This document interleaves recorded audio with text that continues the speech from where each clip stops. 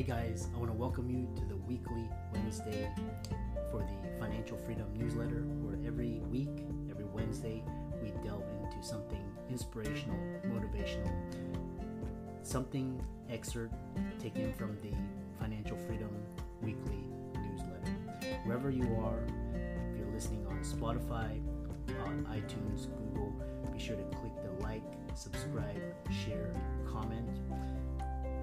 And without ado, let's get into the show.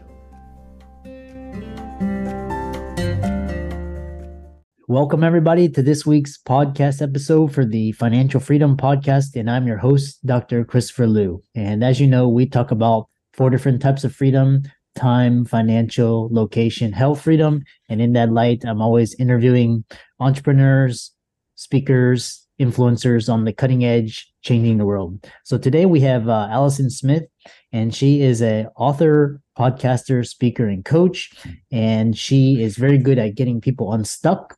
And today's talk is going to be all about patterns, looking for solutions, changing your perspectives, which is really interesting. So with that, I'll welcome Alison to the show and let her introduce herself. So welcome, Alison. Thank you for having me. It's a pleasure. Yeah, I know we had connected through Podmatch, which is kind of like a Airbnb matching service. Tell us about yourself, how you got started, and we'll go from there. I live in Scotland, and I, about 22 years ago, started the journey, I suppose, of self-development, personal development journey.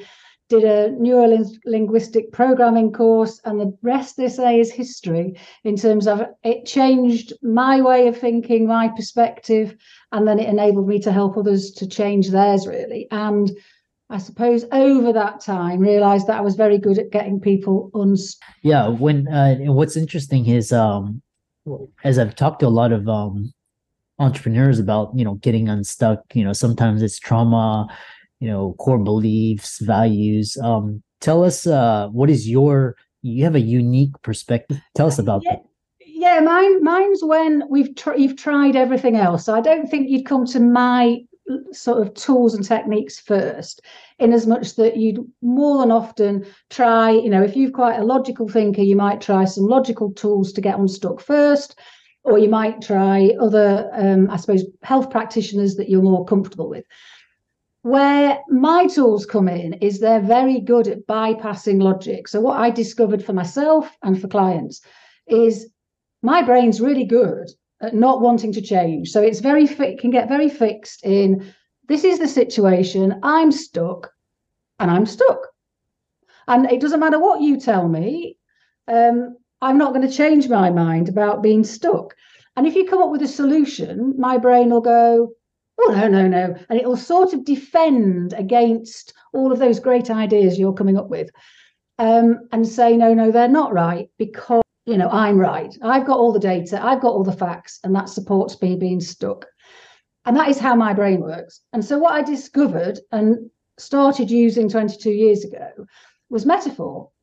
And that bypasses my brain's ability to defend against great ideas, because it's as if it bypasses and opens doors in my brain, and therefore in other people's brain, to solutions. Because I believe we've all got the solution. It's just that when we're stuck, for whatever reason, whether, as you say, whether it's historic events that have happened, beliefs, values, the doors are closed, and therefore we can't get into the room that's got the solutions. Metaphor helps us do that, because it puts to one side, I say that we send logic on a hot sort of coffee break. So logical thinking goes on a coffee break, and we just have a bit of fun without all the content and data of the situation. And we just look at the patterns. And the patterns enable us to go, oh, yes, I'm being a bit defensive. Or, oh, yeah, there's another perspective to look at. So that's, most of the tools are, use metaphor in order to look at the situation and open up our understanding of the situation, really.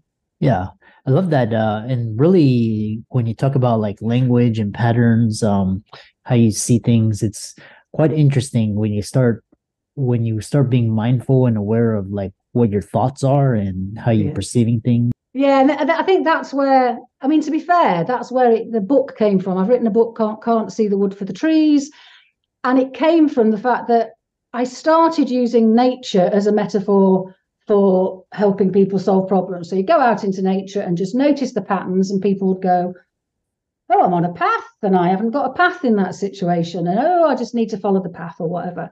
And then, as you say, what I then discovered and heard in people's language was the fact that they were using these terms and they were hidden metaphors in the language all the time, specifically nature ones. So people say, can't see the wood for the trees, stuck in a rut, going around in circles, like a fish out of water. There's all sorts of idioms, and they change, dependent on where you are in the world.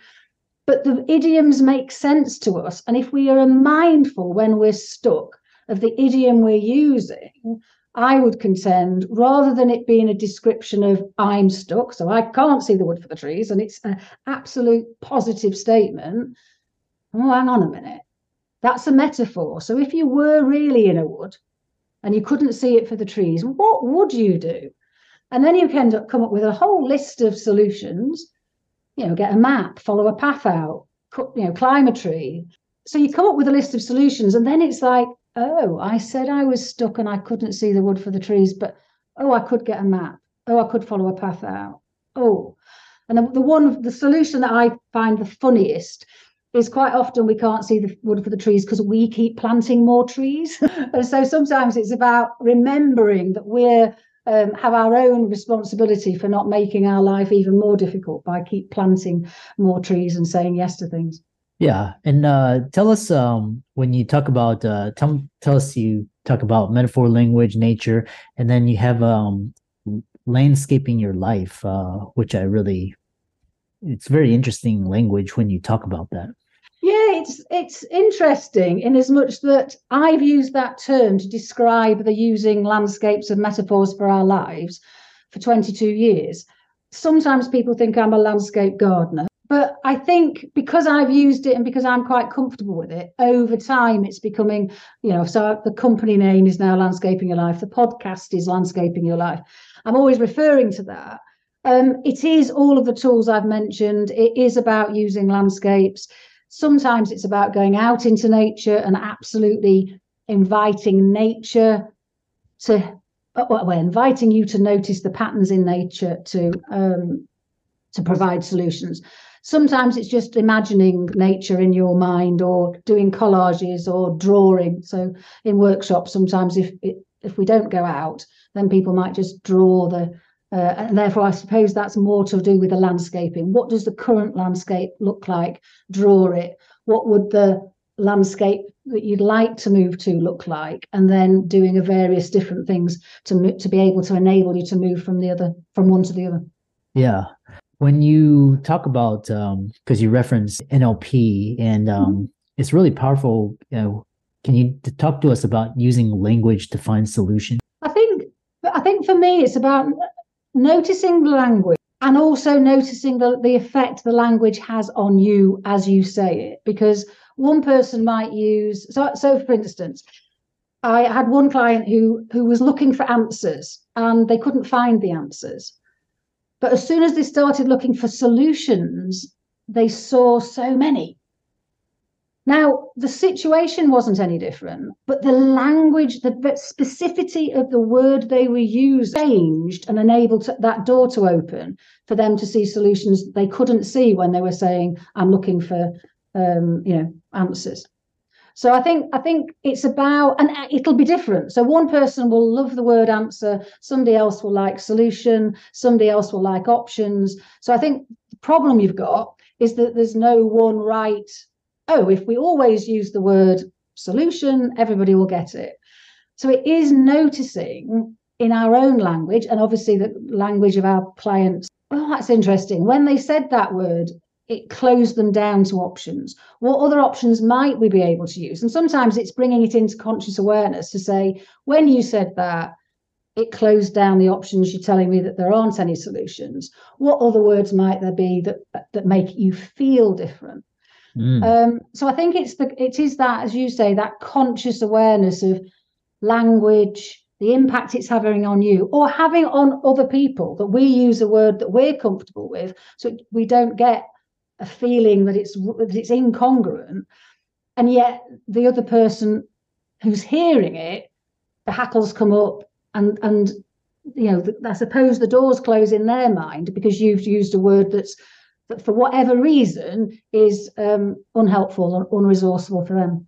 Yeah, I love that. And it sounds like talking to you, and you're using nature and landscape. So you talk about in that context where you're using helping people find perspective, how to see the wood for tree. Yeah. The interesting thing is that it is about, because not everybody's going to be able to relate to the seeing the wood for the trees. So that's why the book's got a number of different idioms, which of these relate. I think I come back to the can't see the wood for the trees the most, because that's the one that's the richest for me in solution. I suppose the challenge is that we all look at the patterns differently. So if you and I were to go for a walk in the wood, you might actually, if we were both to repeat back the walk we'd had in the wood, think that we'd been on a completely different walk, because we'd noticed different patterns, we'd noticed different things.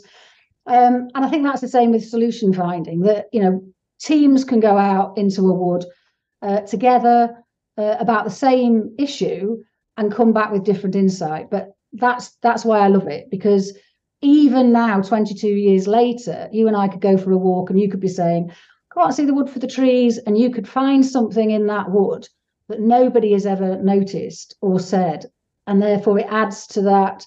Oh, brilliant! Yet another solution from the wood that we can then apply to our lives. I love that. Now tell us more about.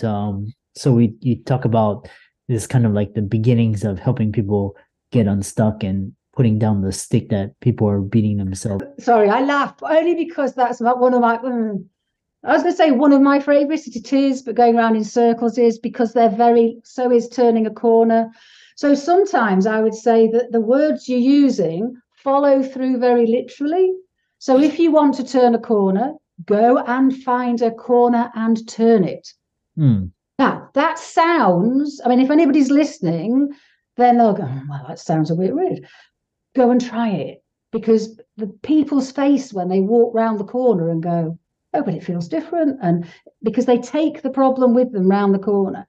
In the same way as if you've got clients, or if you yourself are beating yourself up with a stick, then there's a video blog on my Landscaping Your Life YouTube channel where I put the stick down. And so I go out into a wood, and I'm thinking I'm just going to pick up one stick, and I'm just going to embody putting the stick down.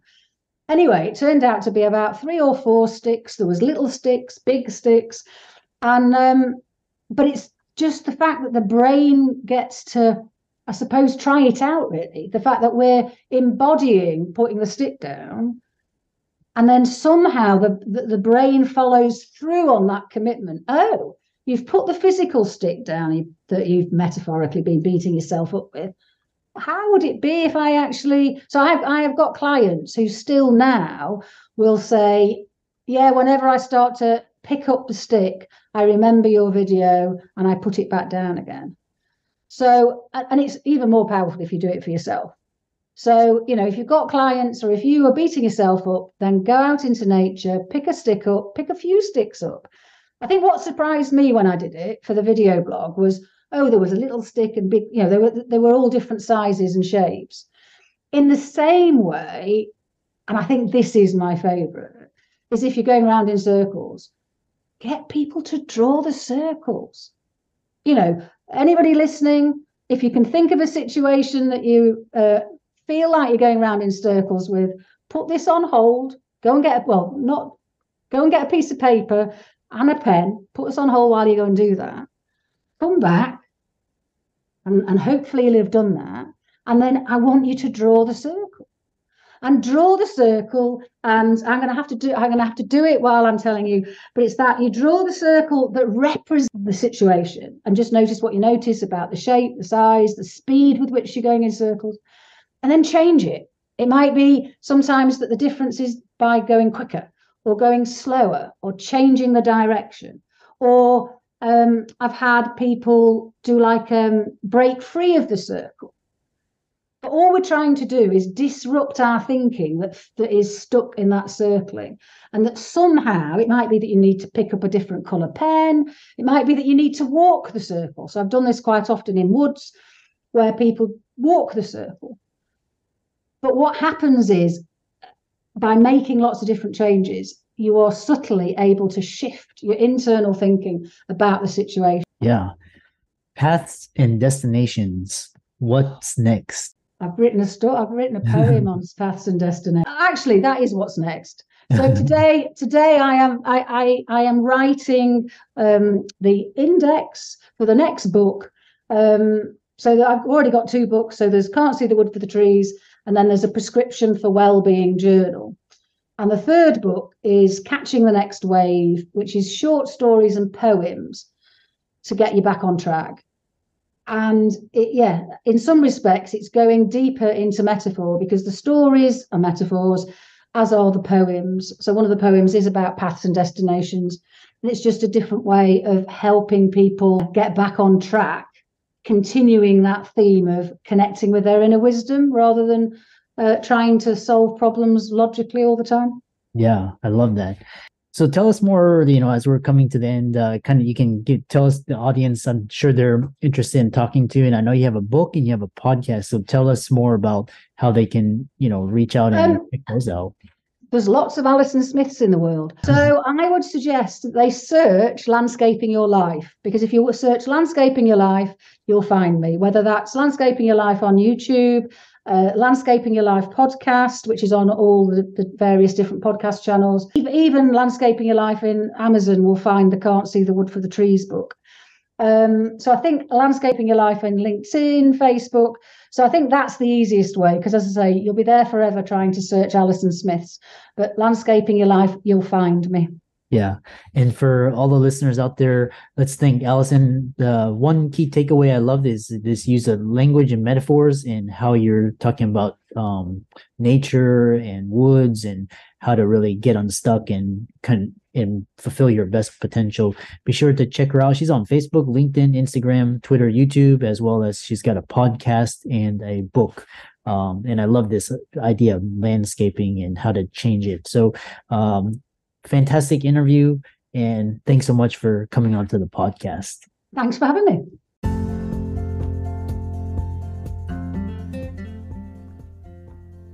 I hope you really enjoyed that wonderful, inspirational, motivational piece.